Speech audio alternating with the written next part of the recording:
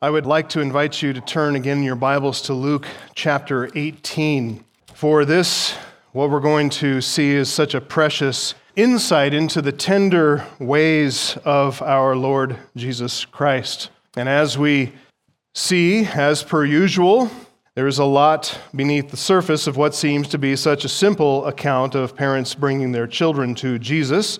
Some very profound theology here. It's the theology, once again, of divine grace. Here in Luke 18, 15 through 17. Let's read those verses together. Now they were bringing even infants to him that he might touch them. And when the disciples saw it, they rebuked them. But Jesus called them to him, saying, "Let the children come to me, and do not hinder them, for to such belongs the kingdom of God.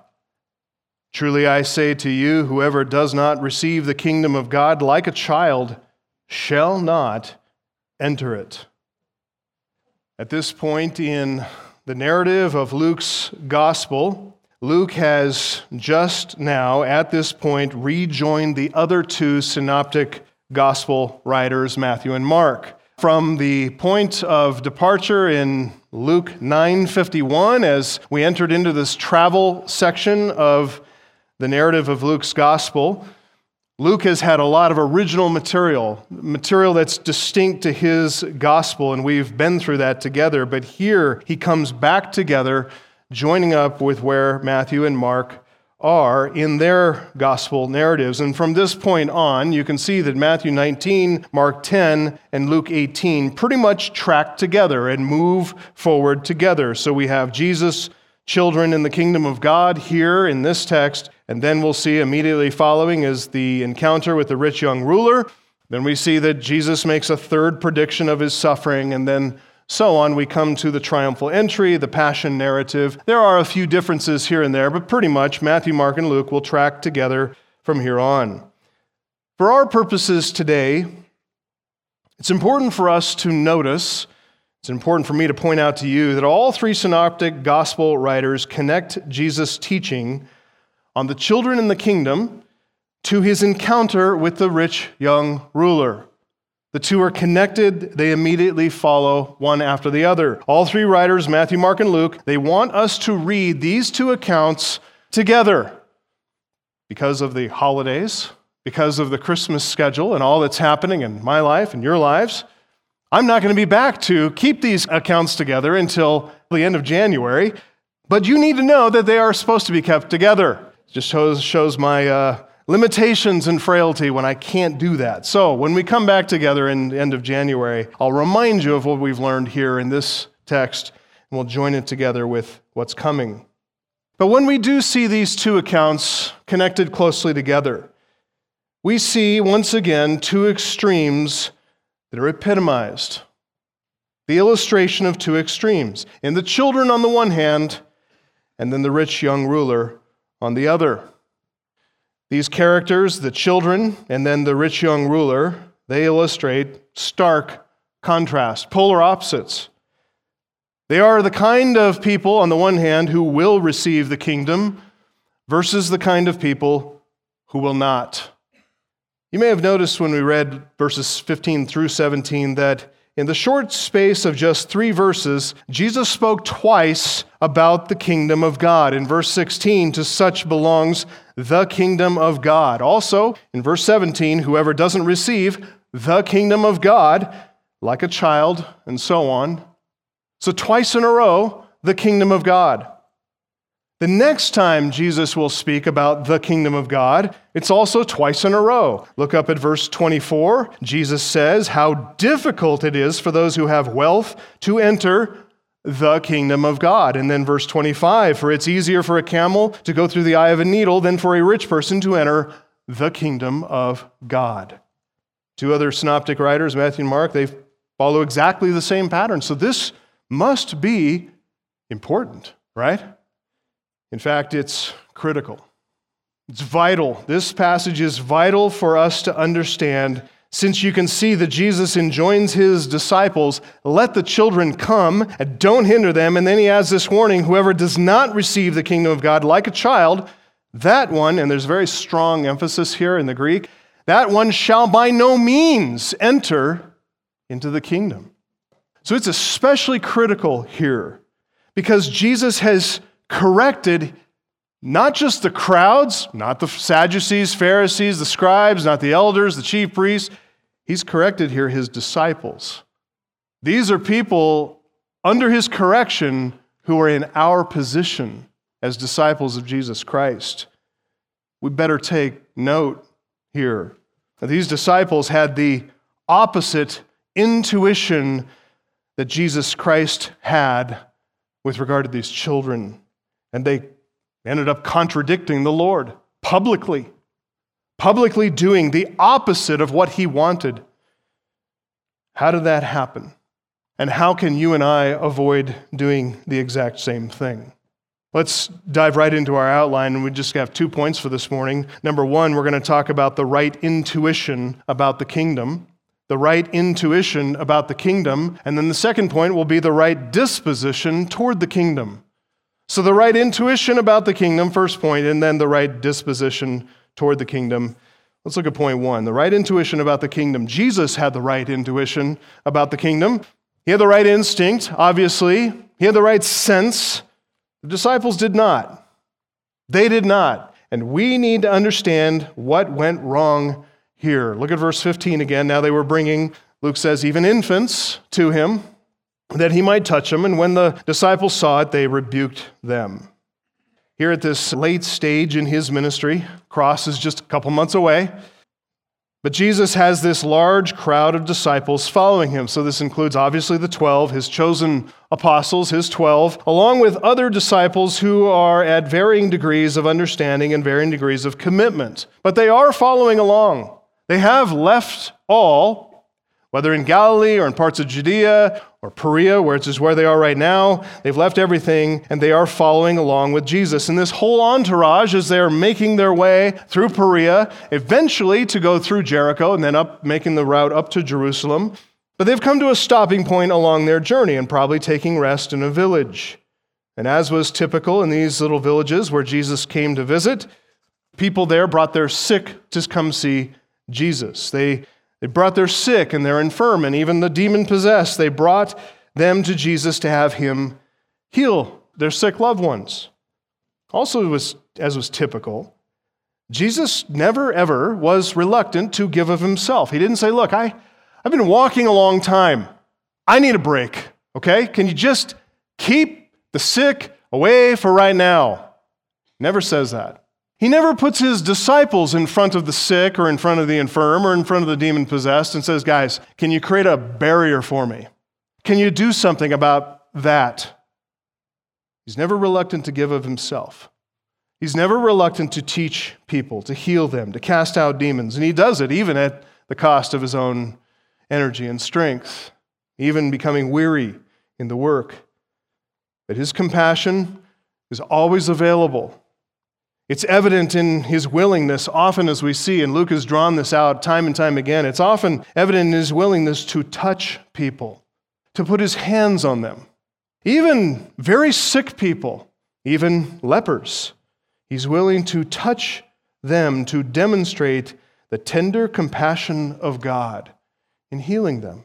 The verb for touch, hapto, it's used quite a bit in Luke's gospel. Luke actually is drawing attention to it time and again. He portrays physical contact between Jesus and those in need of healing, those in need of forgiveness. So if you're one of those people in our midst who is a hugger and you like touching people and hugging people, listen, you've got the points on this one. I have no argument against you. In fact, I'm the one who needs to repent. I get it. You've got biblical evidence for why you should be hugging people. But I just want to challenge you, go the extra mile and give them that kiss of affection, right? All right, be consistent. Jesus in Luke's gospel, he didn't shy away from touching a leper in Luke 5. And that just wasn't done. He didn't touch lepers. There was a concern about contamination, which is why they had to stay at the outskirts. They had to stay beyond the population to be quarantined away from people. That's how quarantines are done. You quarantine the sick, not the healthy. And lepers were quarantined and not to touch people. And yet Jesus, because his power would overcome their sickness and overcome their leprosy, he had no problem reaching out and touching them. In Luke 6, he didn't pull away from the massive crowds who drew near, all of them wanting to touch him. He didn't even wear a mask in their presence. He touched them.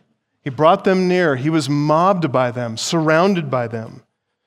He didn't demand personal space. In Luke 7, he even touched a funeral bier to halt the procession. There's a funeral procession going on. The only son of a widow had died.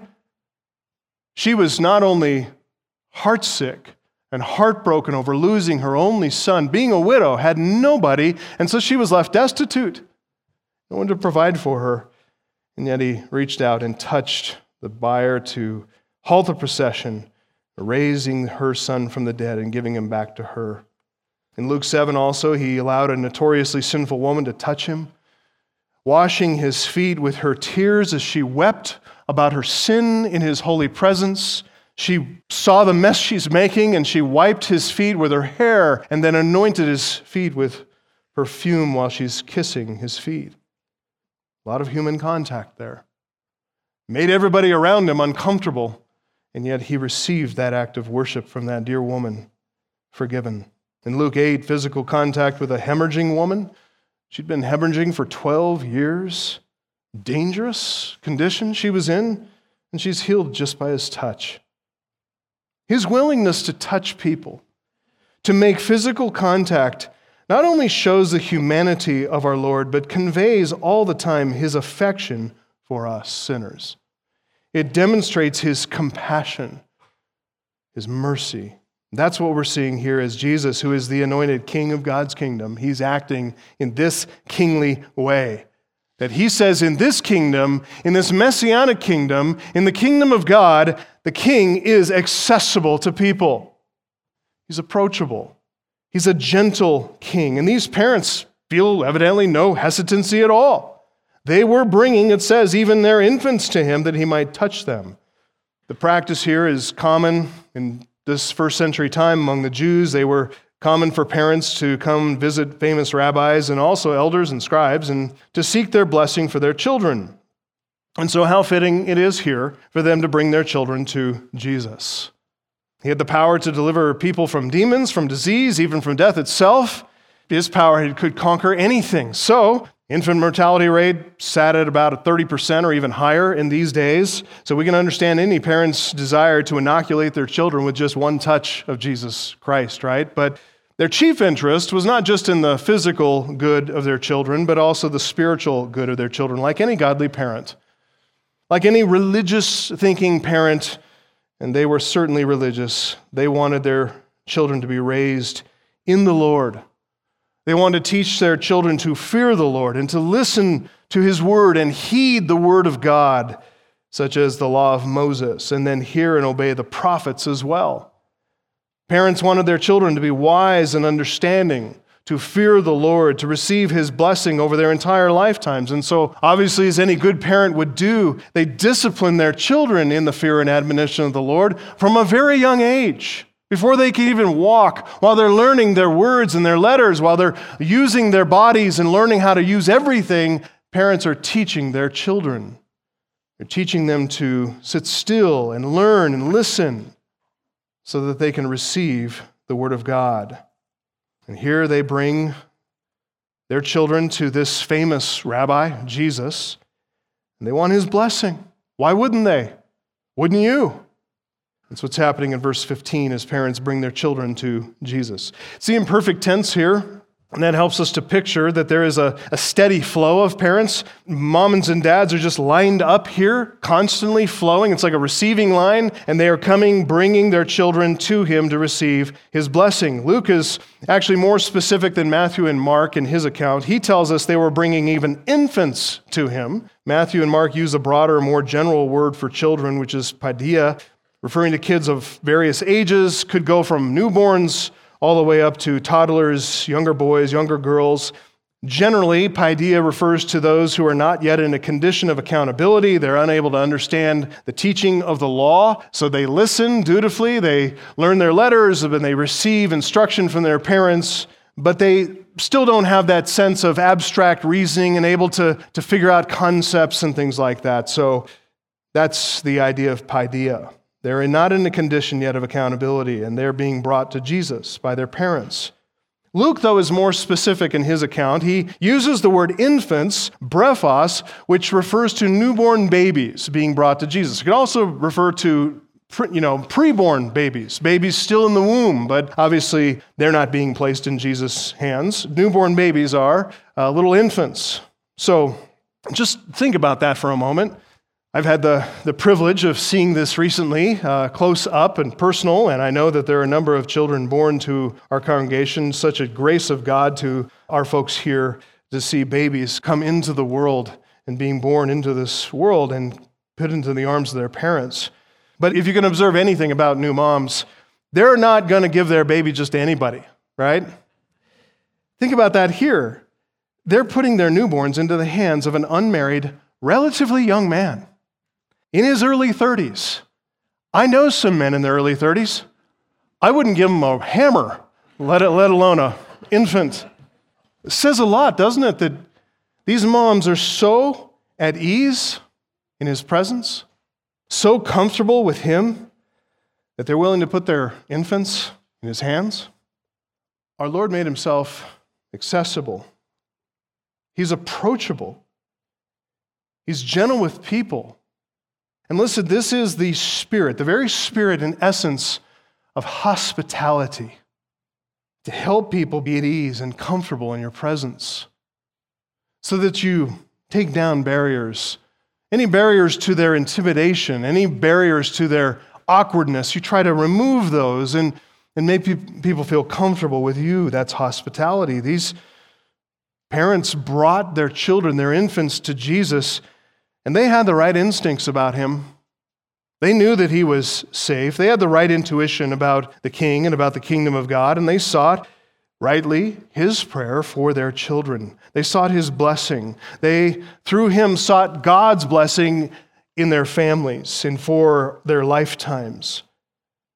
So Jesus has the right intuition here. The parents have the right intuition. The babies, if they could speak up, they would feel comfortable in his presence too. So how odd it is, isn't it?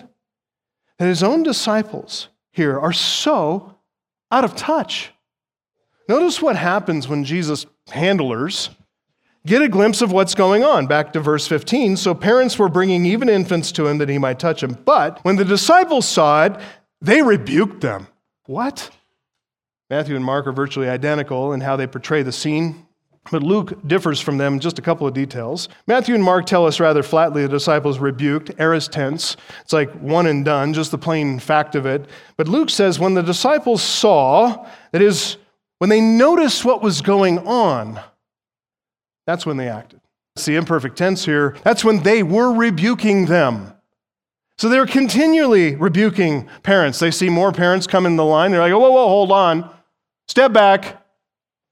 Imperfect tense describes the disciples, and they're reacting to the imperfect tense action of the parents who keep on coming, and the disciples keep on rebuking. Parents try to come, disciples try to hinder. So as these parents keep on bringing their infants to Jesus, the disciples, they see what they're doing, they keep on rebuking them. And get how completely opposite of what we would expect, right? These disciples, instead of facilitating access to Jesus, which is exactly what a disciple is supposed to do we not get it? It's not about us. We don't want people to come to us individually, personally, except for a testimony that points people to Jesus Christ. Because all of their salvation, all their hope, all their joy, all their sanctification is found in him, not in us. Who are we to get in the way of those who want to come to Jesus Christ? The disciples here, they're doing the opposite of what they're supposed to be doing. They became gatekeepers, blocking access to Jesus Christ. And they do that by this very strong word, rebuke, epitimao. Epitimao, that's the verb there. And in Luke's gospel, we see most of the time that verb epitimao, the one doing the rebuking is usually Jesus himself. And it's appropriate whenever he does it. He rebukes a demon in Luke 4:35, and then later on in the chapter, verse 41, he rebukes a fever. He rebukes the wind and the raging waves. He rebukes an unclean spirit. He rebukes also James and John, remember, when they want to incinerate a Samaritan village. He's the sovereign, clearly, throughout Luke's gospel, and the other gospels as well. He is in charge. So his rebuke bears the weight of his authority. It's backed by divine power. Epitimao, that is the appropriate word. Fascinating word here. At its root, the verb timao. So epi is a preposition. Whenever a preposition is added to a verb, it intensifies it, it strengthens that verb. But here, timao, the root verb, means to honor. It means to revere, to esteem highly, as in honor your father and mother. So the honor inherent in epitimao, the idea is that this stern warning, this strict charge, this severe censure comes from the one who ought to be honored, whose position of authority must be regarded, whose word ought to be heeded and obeyed. And that's why it's totally appropriate here for the incarnate Son of God throughout Luke's gospel to rebuke demons. He's in charge. They need to listen to what he says or suffer the consequence. Disease obeys his command. Natural phenomena like wind and waves and the elements themselves obey Jesus Christ. Overzealous disciples? That's why it's totally inappropriate, by the way, for overzealous disciples to use this verb of crowds and parents and children making their way to Jesus Christ. They are not sovereign. Here they seem concerned about protecting Jesus from the crowds. They're concerned about protecting him and guarding him from the enthusiasm of these parents. They're maybe concerned about some protocol, some propriety that's not being regarded here. This isn't the way it's done. How inappropriate, how unfitting. They believe they're doing Jesus a service, but yet they are way, way out of line. And we're right to wonder, right to ask the question, why would they do that? Why would they rebuke parents for bringing their little children to Jesus? After all, his disciples, these men themselves had made the decision to follow Jesus. They made the decision to leave everything behind and follow him as disciples. Why would they do that? It's so that they could be near to him all the time. Oh, they get the idea of close contact and access to Jesus Christ. They desire it. So why would they deny these parents and deny their little ones from coming to Jesus Christ? We're not told why explicitly, anyway. In any of the Gospels, we're not told overtly or explicitly why this is so, which tells us something that this original audience, hearing Jesus, and the original readers of the Gospels, they implicitly understood. They intuitively knew what was going on here. We're removed by 2,000 years, we're removed by culture, removed by geography and language, but these people of the same culture, they shared the very same view of children, which is what the disciples were acting upon. That was where their intuition was lined up. It wasn't lined up with how Jesus thinks.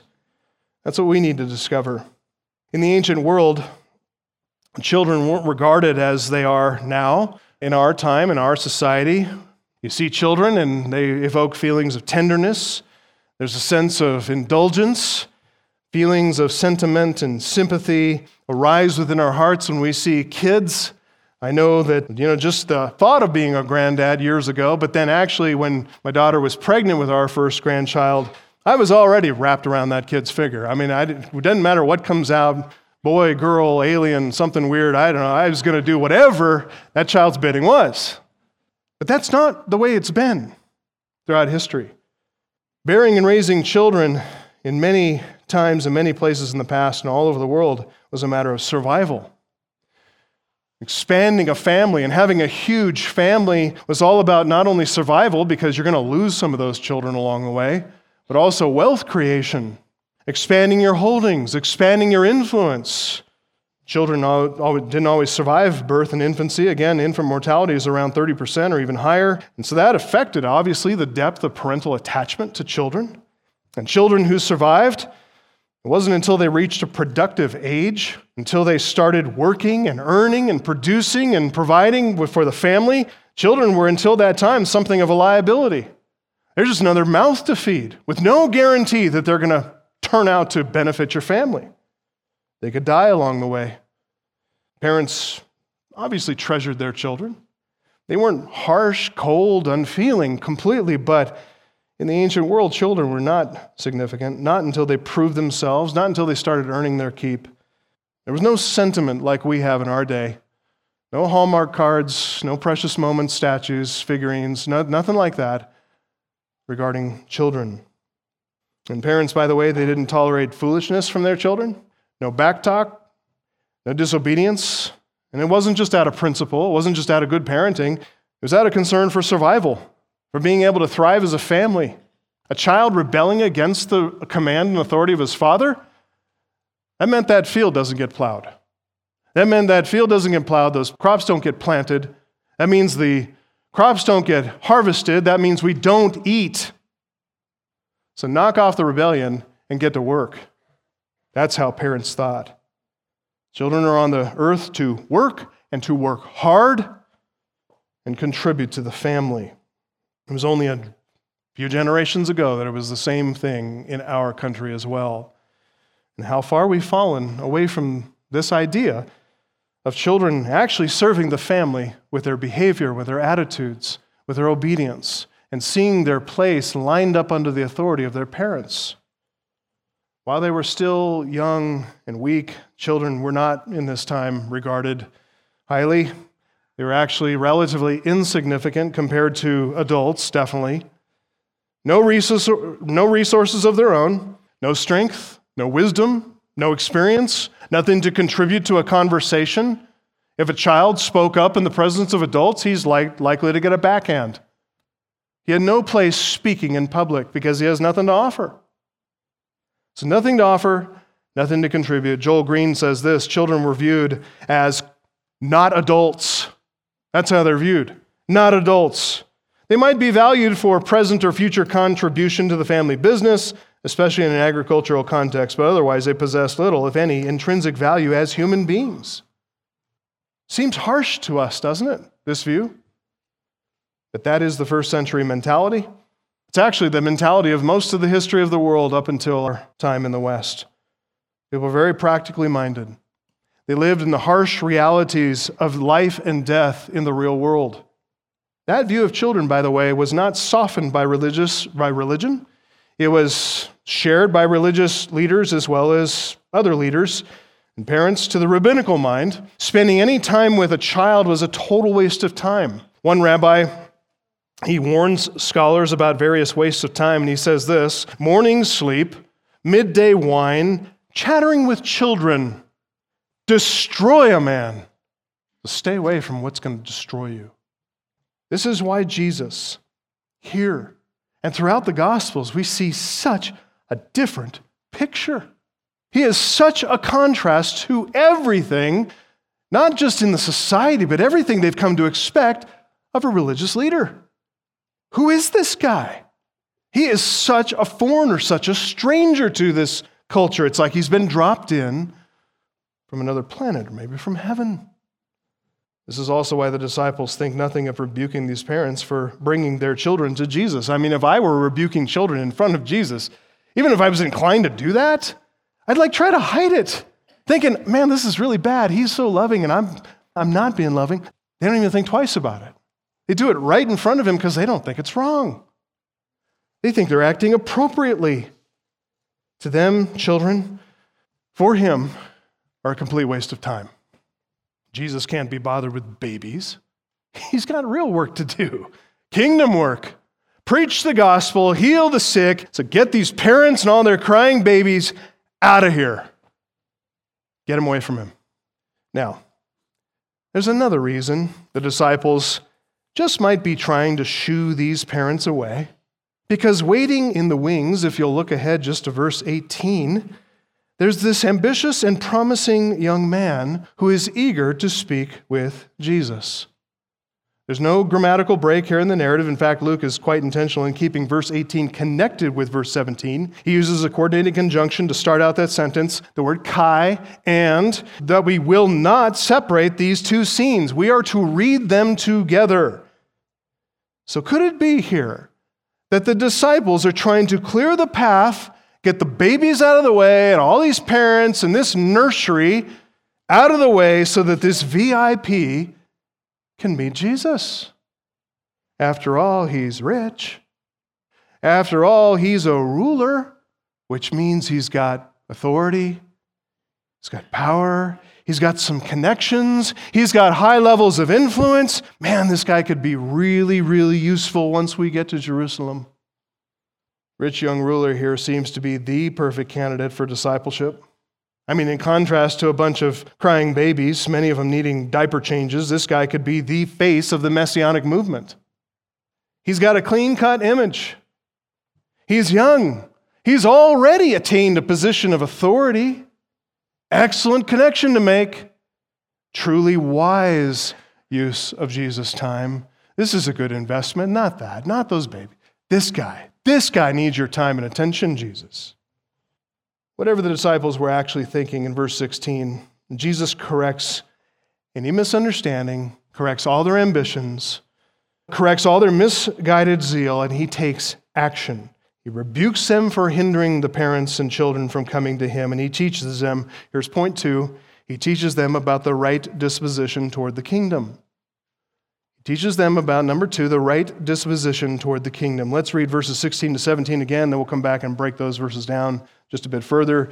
But Jesus called them to him. Who's them? Them is the parents. He's obviously not calling to infants and saying, get over here. He's saying the parents. Calling to the parents, he called them to him, saying, let the children come to me, and do not hinder them, for to such belongs the kingdom of God. And truly I say to you, whoever does not receive the kingdom of God like a child shall not enter it.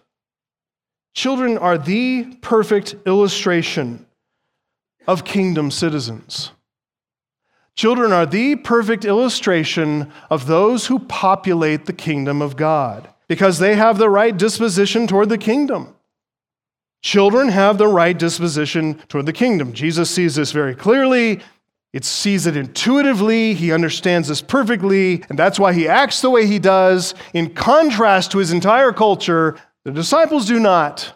They're people of their culture. They're men of their times. They don't see it the way he does. They got a lot to learn, but they will. They will learn here. Based on Jesus' view of children, which we'll see in a moment, first we see Jesus take action. He takes action. His action is opposed to his disciples. Look at the contrast in verse 15. When the disciples saw the parents bringing the infants, they rebuked them, but Jesus called them to him. Compared to Mark, got Mark's gospel? Luke has presented Jesus' reaction here rather mildly. Mark's account says Jesus saw what his disciples are doing and he was indignant. Very strong word. He is angry to see them putting up roadblocks, to see them hindering parents, preventing children from coming to him. He's angry that they, his disciples, have become a stumbling block. Totally antithetical to what characterizes Jesus, antithetical to what characterizes the nature of his ministry, to the tenor of his entire teaching. It's contrary to his heart, contrary to his entire mindset. I mean, these guys have been with him for 2 years? They've seriously blown it. They have misrepresented the kingdom of God. That's a serious thing. So he sorts that out first. He wastes no time. He affirms the parents. He establishes this receiving line once again that the disciples tried to mess up and destroy and drive away. He resorts it, sets up the assembly line, and he's overt about it. He summons them to himself. That's the verb there, parakaleo. It means to summon, to call to himself, and that put an end to what the disciples are trying to do. He stops that immediately post haste. Secondly, he gives them direction. So first he takes action. Secondly, he gives them direction. Let the children come to me and do not hinder them. Let the children come. Here, the word is that he uses, children, paideia. And Jesus, he's been receiving infants, but here he widens the scope beyond just the infants to include a broad range of children. As we already said, childhood here is less about a certain age. It's not about chronology. It's more about a condition. It's not a certain chronological age. It's what childhood represents. Childhood weakness and dependency and immaturity and inability.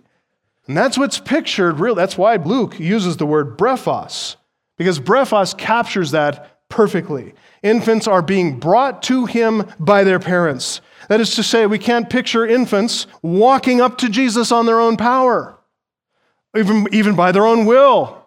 They don't do that. Picture here is one of helplessness, weakness, dependency, and ability. And whether we see the word brephos or we see the word paideia, we're to see the same qualities. Let the children come to me and do not hinder them. Grammatically, that prohibitive there is stop hindering them.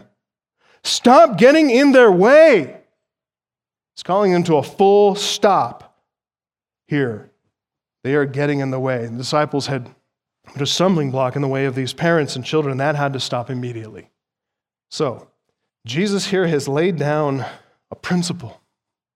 It's a dividing line, really. It's a watershed text between how the world tends to think about children and how Jesus in his kingdom wants us to think about children.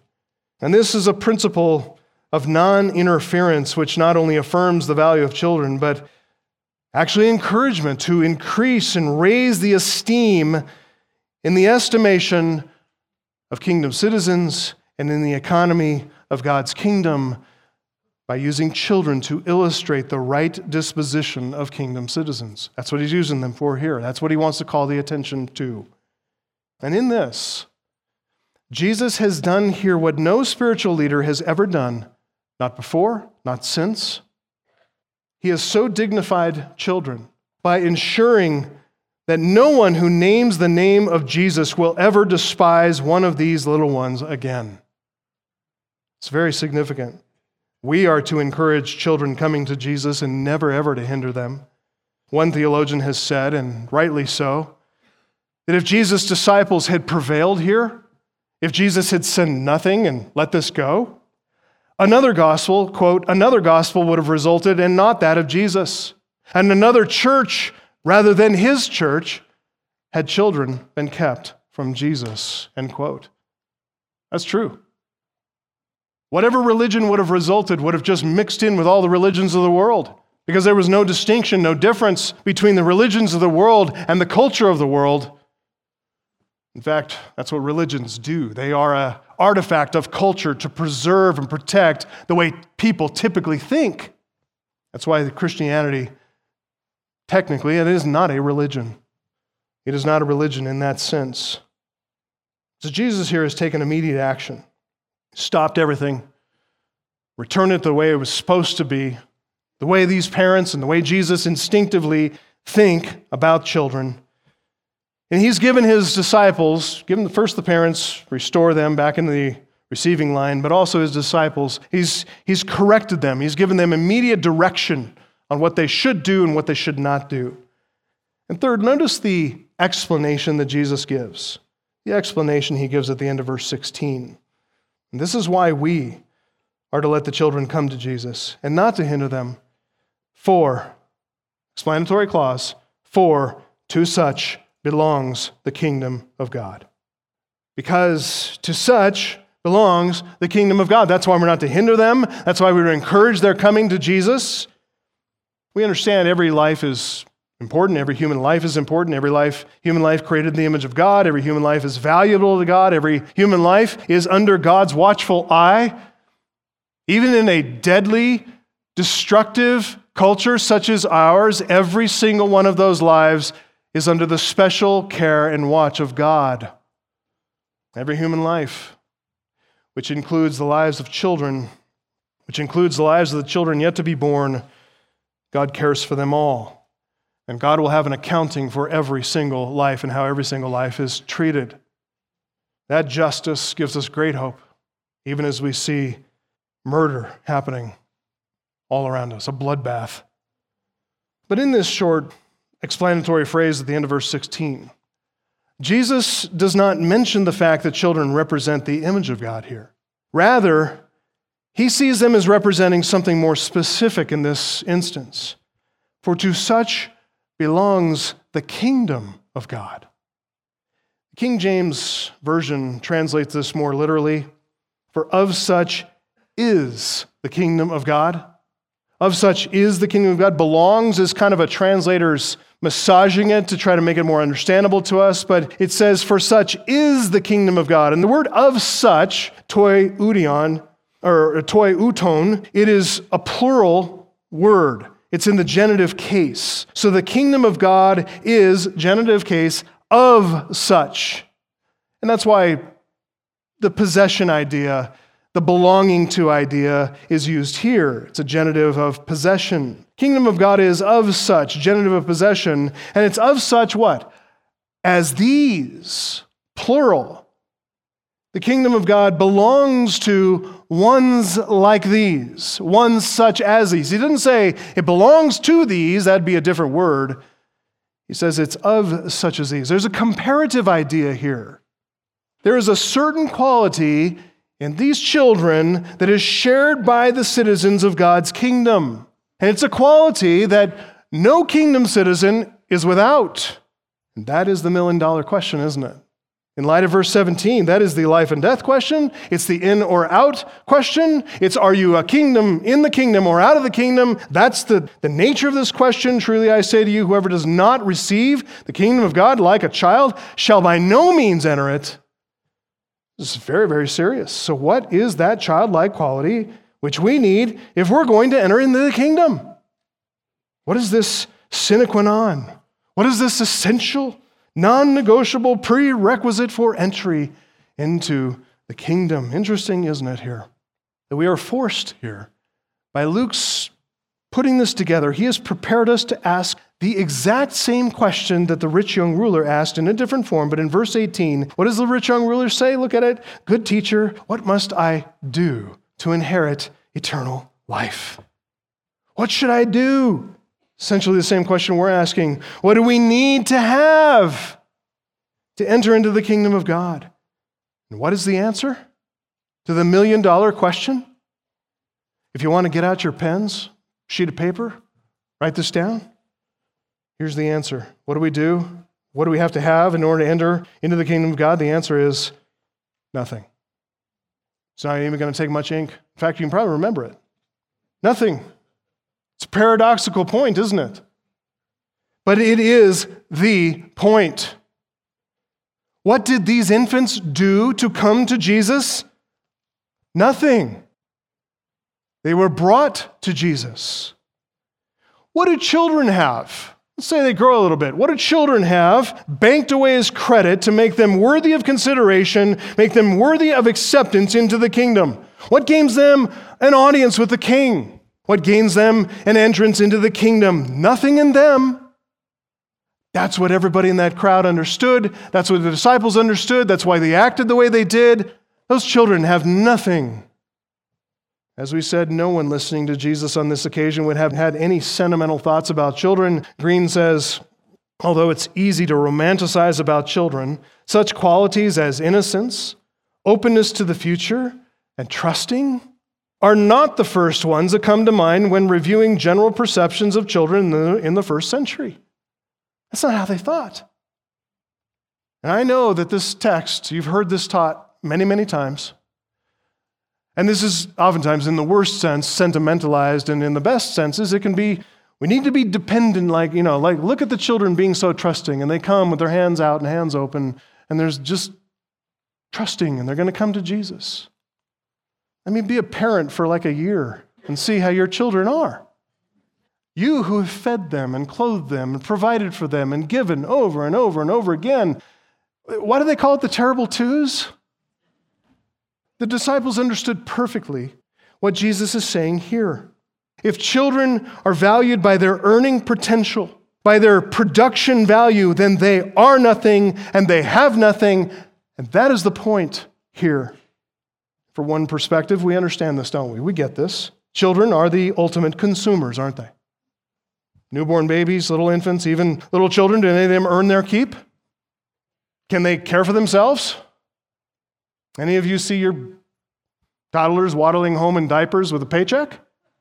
Are they not the most dependent of all God's creatures? In fact, they're often remarkably contrasted with the animal kingdom because animals, days old and hours old, can survive even without their mother, some of them. Not children, not babies.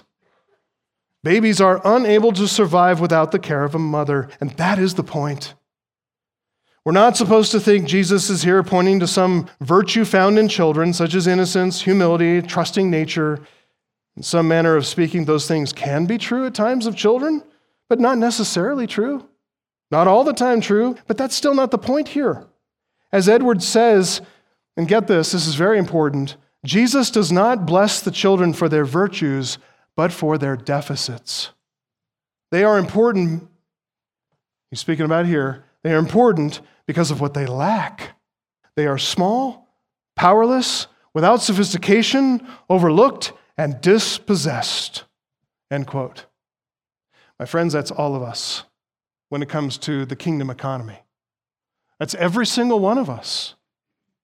We don't even have the key to put into the lock at the gate to the kingdom of God. And if we had a key, we don't have a pocket to hold the key. If we had a key in a pocket, we don't have hands. We have nothing. That's the proper estimation of all those who enter the kingdom of God. And that's the disposition that every kingdom citizen ought to have about themselves, about other kingdom citizens, is they've got nothing. Paul said it this way in 1 Corinthians 1. For consider your calling, brothers. Not many of you were wise according to worldly standards. Not many were powerful. Not many were of noble birth. But God chose the foolish in the world to shame the wise. God chose what is weak in the world to shame the strong. God chose what is low and despised in the world, even the things that are not, to bring to nothing the things that are, so that no human being might boast in the presence of God. Amen and amen. So listen, it's of such as these that God's kingdom belongs.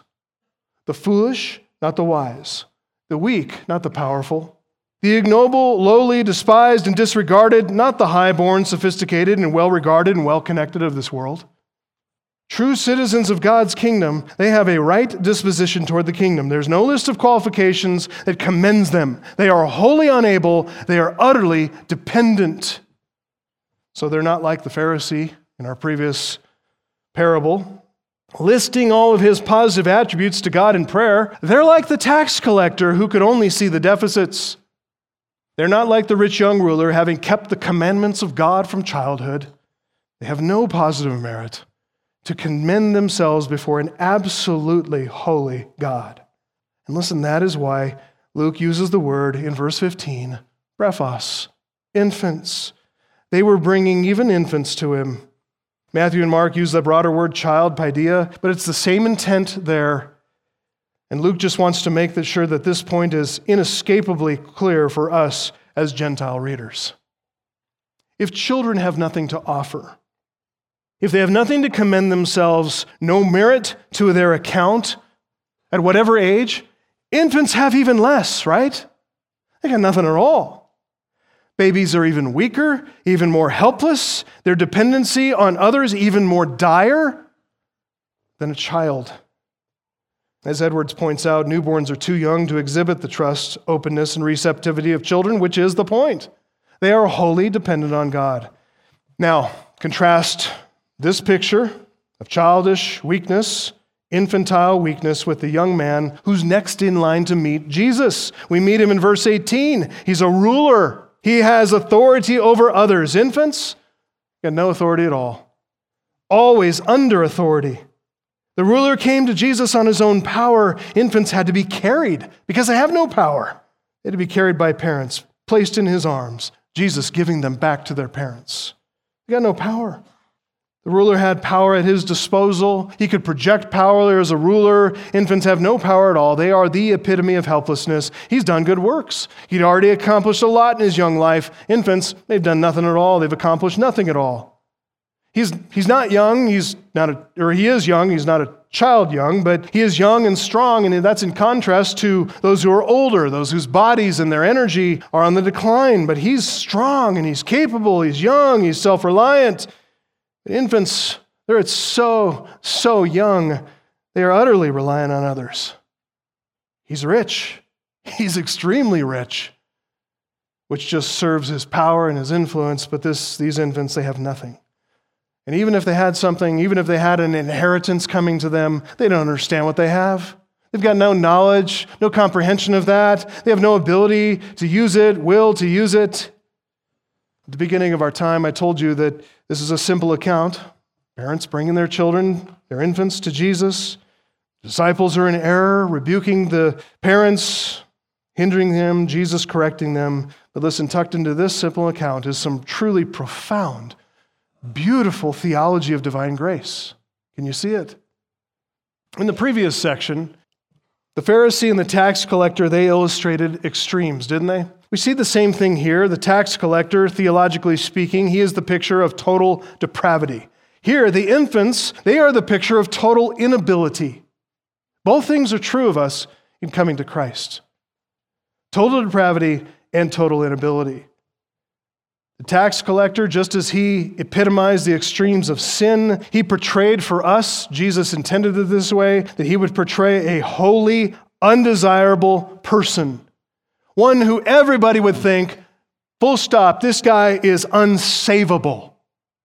And yet, Jesus said they can go home justified by faith in divine atonement. Infants epitomize an extreme as well. In the picture of the tax collector, Jesus tells us divine grace can save us from our total depravity.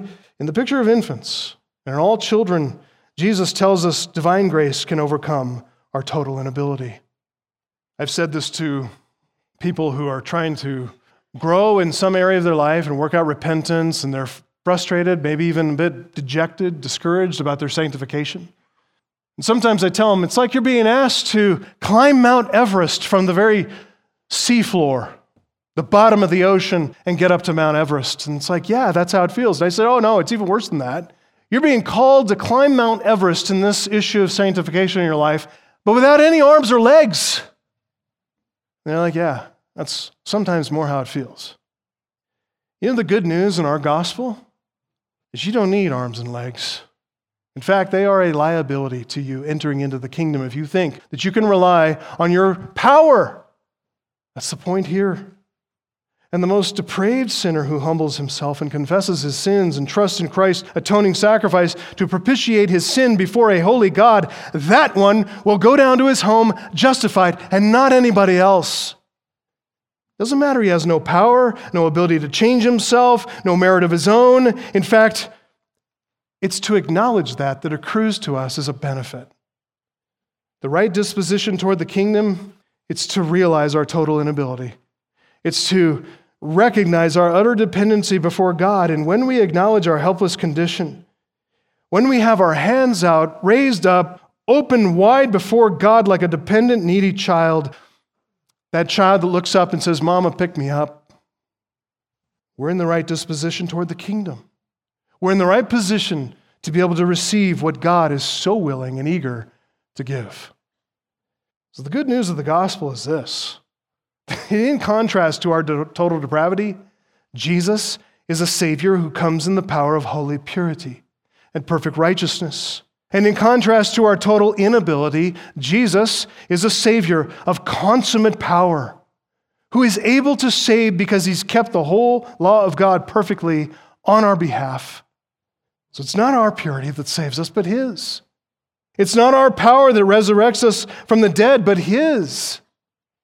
That is such good news for us totally depraved, totally unable sinners, that by faith in Jesus, we can be saved. All of us, every single one of us. Such is the character of our Lord that he regards the weak and the helpless, saves them, which is why Jesus ends in verse 17, and this is a fourth thing to point out, with a serious caution. He's taken action, he's given direction, he's provided an explanation. Now he provides us, fourthly, verse 17, with a serious caution here. He says, truly I say to you, whoever does not receive the kingdom of God like a child shall not enter it, or more strongly, shall by no means enter it. The strongest way of negating something in the Greek language, oume, shall by no means enter it. Several ways to interpret that saying if we isolate it from its context, but there's really only one interpretation that takes into account what Jesus taught in verse 16, what he did in verse 15. And the key interpretive questions have to do with the meaning of the word receive in this context, which is the verb dekomai. And then the point of comparison of the subordinate conjunction hos. That's the word hos. So here are some options. Shall we receive the kingdom as we receive a child? That is the point here showing hospitality and mimicking Jesus' receptivity toward children. That's one option. Or shall we receive the kingdom as though we are a child? That is, we are passive recipients. Second option. Third option, shall we receive the kingdom as a child receives it? That is, humbly, freely, eagerly, dependently, all the rest. The first option emphasizes one of several meanings for the verb dekomai, which is a legitimate meaning to show hospitality and to have a receptive attitude toward children, open to receiving children. But that can't be the meaning here, right? Because it makes entrance into the kingdom dependent on a proper attitude. It depends on us. It depends on our showing hospitality, which is really a form of work salvation. But there are some people who teach that. That third option, that's the one that kind of romanticizes children and imagines them in soft hues and kind of pastel colors, precious moments kind of view that says children are so innocent. It's the kind of the liberalizing attitude that says they're innocent, they're unspoiled by the world, and that's how we need to come to God, having an open, humble attitude, eager to receive gifts. For so many reasons, this can't be the option either. This can't be the right interpretation. It's the same as the first option, that it's kind of like by works. There's a slight variation. Besides, we've all seen children opening gifts at Christmas, so we see how humble and eager they are to receive a pack of new socks when they wanted something else. You want to see a kid break down in tears and sometimes throw a tantrum on the floor? Give them socks instead of a truck. Only the second option here is the acceptable interpretation. Luke has drawn our attention to parents bringing infants to Jesus. This is the point. Newborn infants, utterly dependent on their mothers, they are passive recipients of absolutely everything. That's what we are. Every single one of us who comes to the kingdom, we are passive recipients. When it comes to the kingdom of God, that is the right disposition that we all need to have about the kingdom. And we need to walk in humility, mindful of our total inability. We need to walk in humility before God and meekness before others. How do we get that right disposition? God gives it to us. God grants it by His grace. It's called regeneration. It's called being born again. We need to be born completely anew, born from above, in order that God takes out that old pride, self-reliant nature and replaces it with this one, childlike, in the sense of infant-like. Everything we have, we receive as a gift of divine grace. When we have the right disposition, the right nature toward the kingdom, we'll also have the right intuition about the kingdom, the right intuition and instincts about our fellow citizens. We'll be very, very careful that we do not despise any of these little ones. We're going to share Jesus' view of the little children. We're going to love them and receive them and bring them to Jesus. We're going to honor the weakest of these. We're going to esteem them so highly as living pictures of our total inability. No one receives the kingdom in his own strength and in his own merit. Nothing pictures that better than an infant. As Christians, kingdom citizens, in the end, we're all passive recipients of divine grace. As we look at infants, we see what the hymn says, "My hope is built on nothing less than Jesus' blood and His righteousness. No merit of my own I claim, but wholly lean on Jesus' name." That's the theology we find in this text. That's the theology that we sing whenever we sing that song, "My hope is built on nothing less." And hopefully now when you sing it, you'll sing it with information, right information in your mind. In Matthew 21, after Jesus has entered into Jerusalem, which we're going to see pretty soon here, he's just gone to the temple and cleared out the temple, all the money changers and the buyers and the sellers. He just wiped them out, driven them away. Says, "My Father's house is not to be a den of robbers, it's to be a house of prayer for all the nations." And in the aftermath of that event, as he's there in the temple, it says in verse 14, Matthew 21, that the blind and the lame came to him in the temple. He had just displayed ferocious anger, driving away all these people. Powerful people, rich people, people with financial interest. And the blind and the lame, they're not driven away. They now feel comfortable to come. They hear the invitation. And it says there that the blind and the lame who came to him in the temple, he healed them. Again, another expression of compassion for those who are wholly unable on their own. The blind had to be led there. The lame had to be carried there. They're virtually infants. When the chief priests and the scribes saw all of this, and they heard the children, says there in the text, children crying out in the temple, Hosanna to the Son of David. You know what they were? They were not praising God along with the children. They were indignant. And they said to Jesus, do you hear what these are saying? Like, blasphemy. And Jesus said, yeah, I hear it. Have you never read? Out of the mouth of infants and nursing babies, you have prepared praise. Jesus has always understood this. Back in Luke 10:21, he rejoiced in the Holy Spirit, saying, I thank you, Father, Lord of heaven and earth, that you have hidden these things from the wise and the understanding and the chief priests and the scribes and the Pharisees and all these religious leaders. You've hidden them, and you've revealed them to little children. Yes, Father, for such was your gracious will. And this is why Jesus commands us, as his disciples, let the children come to me. Don't hinder them. Let them come. Those are the only imperatives, by the way, in the text, in this account. Let them come. Don't hinder. So, how are we encouraging children to come to Jesus? Are we intentional about evangelizing our children and modeling Christ-like behavior before them? Do we do that in our church? Do we do that in our homes? How might our words, our behavior, our actions, our lack of action, how might that be hindering children from coming to Jesus? Be very careful that you do not follow the example, certainly of the chief priests and the scribes and the Pharisees who tried to rebuke Jesus, or even like these disciples, unwittingly putting stumbling blocks before children. Whether your children or anybody else's children, be very careful how you think about other people's children. As a disciple of Jesus Christ, you know what your job is? It's to bring others to Jesus.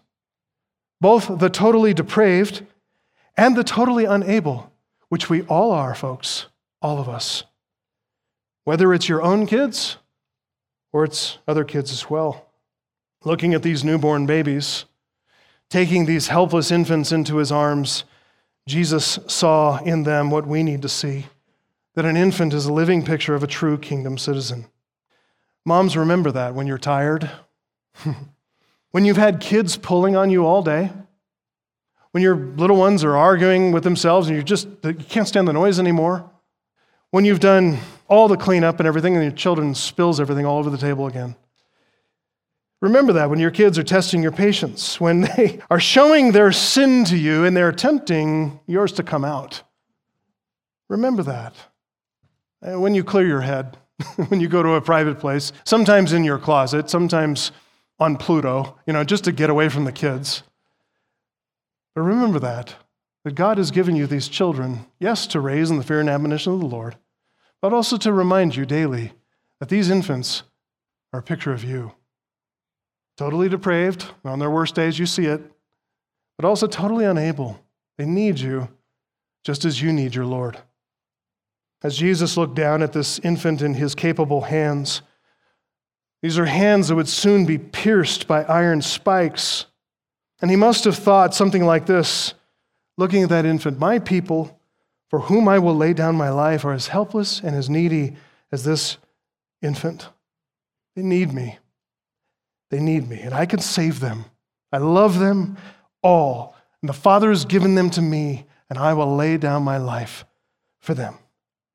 Like a loving parent, the Father places his elect tenderly in Jesus' capable arms. And it says, Luke doesn't wrap it up this way, but Matthew and Mark do. In Matthew 19:15, he laid his hands on them. He blessed them. Mark 10:16, he took them in his arms and he blessed them all, laying his hands on them. Jesus loves the little children, doesn't he? And so do we. So do we. We have the right disposition because we're kingdom citizens, and that means we have the right intuition, the right instincts about all these children. Helpless, weak, needy. They are living pictures of all of us. In a condition of total inability, wholly dependent on divine grace, like every single one of us. Amen. Let's pray. Our Father, we are profoundly grateful that you have been pleased in your divine grace to save us. Every single one of us has acted the spoiled child and thrown tantrums on the floor. Every single one of us has ignored proper, right, good commandments and gone and done our own thing. Every single one of us has defiled ourselves with sin and committed great sins against you before your presence. And we are like that tax collector and like that Pharisee. We are totally depraved and yet proud of it. And Father, you were pleased as we were lying there in our sins. You were pleased to reach down and pluck us out of that mess. Like brands in the burning fire, you plucked us from the burning fire and you've saved us. We were unable to save ourselves, and yet you are wholly able. And what's more, you are willing. And we see in the Lord Jesus Christ your compassion shine through, and your mercy and your kindness that calls us to you. And so I pray, Father, that you would be pleased if there are any here who do not yet know your mercy and compassion and the saving grace of Jesus Christ. We pray that you would bring them to come and make that need known, and let us lead those people to Jesus Christ. And we pray for the rest of us that you would deepen our appreciation of the gospel that we have been so blessed to receive, that we would have deeper gratitude and joy in the Lord Jesus Christ, who's been pleased to save us with those nail-scarred hands, shedding his own blood, putting his own body on the cross, that we might be saved. Father, we love you. We thank you so much for your grace. In Jesus' name we pray. Amen.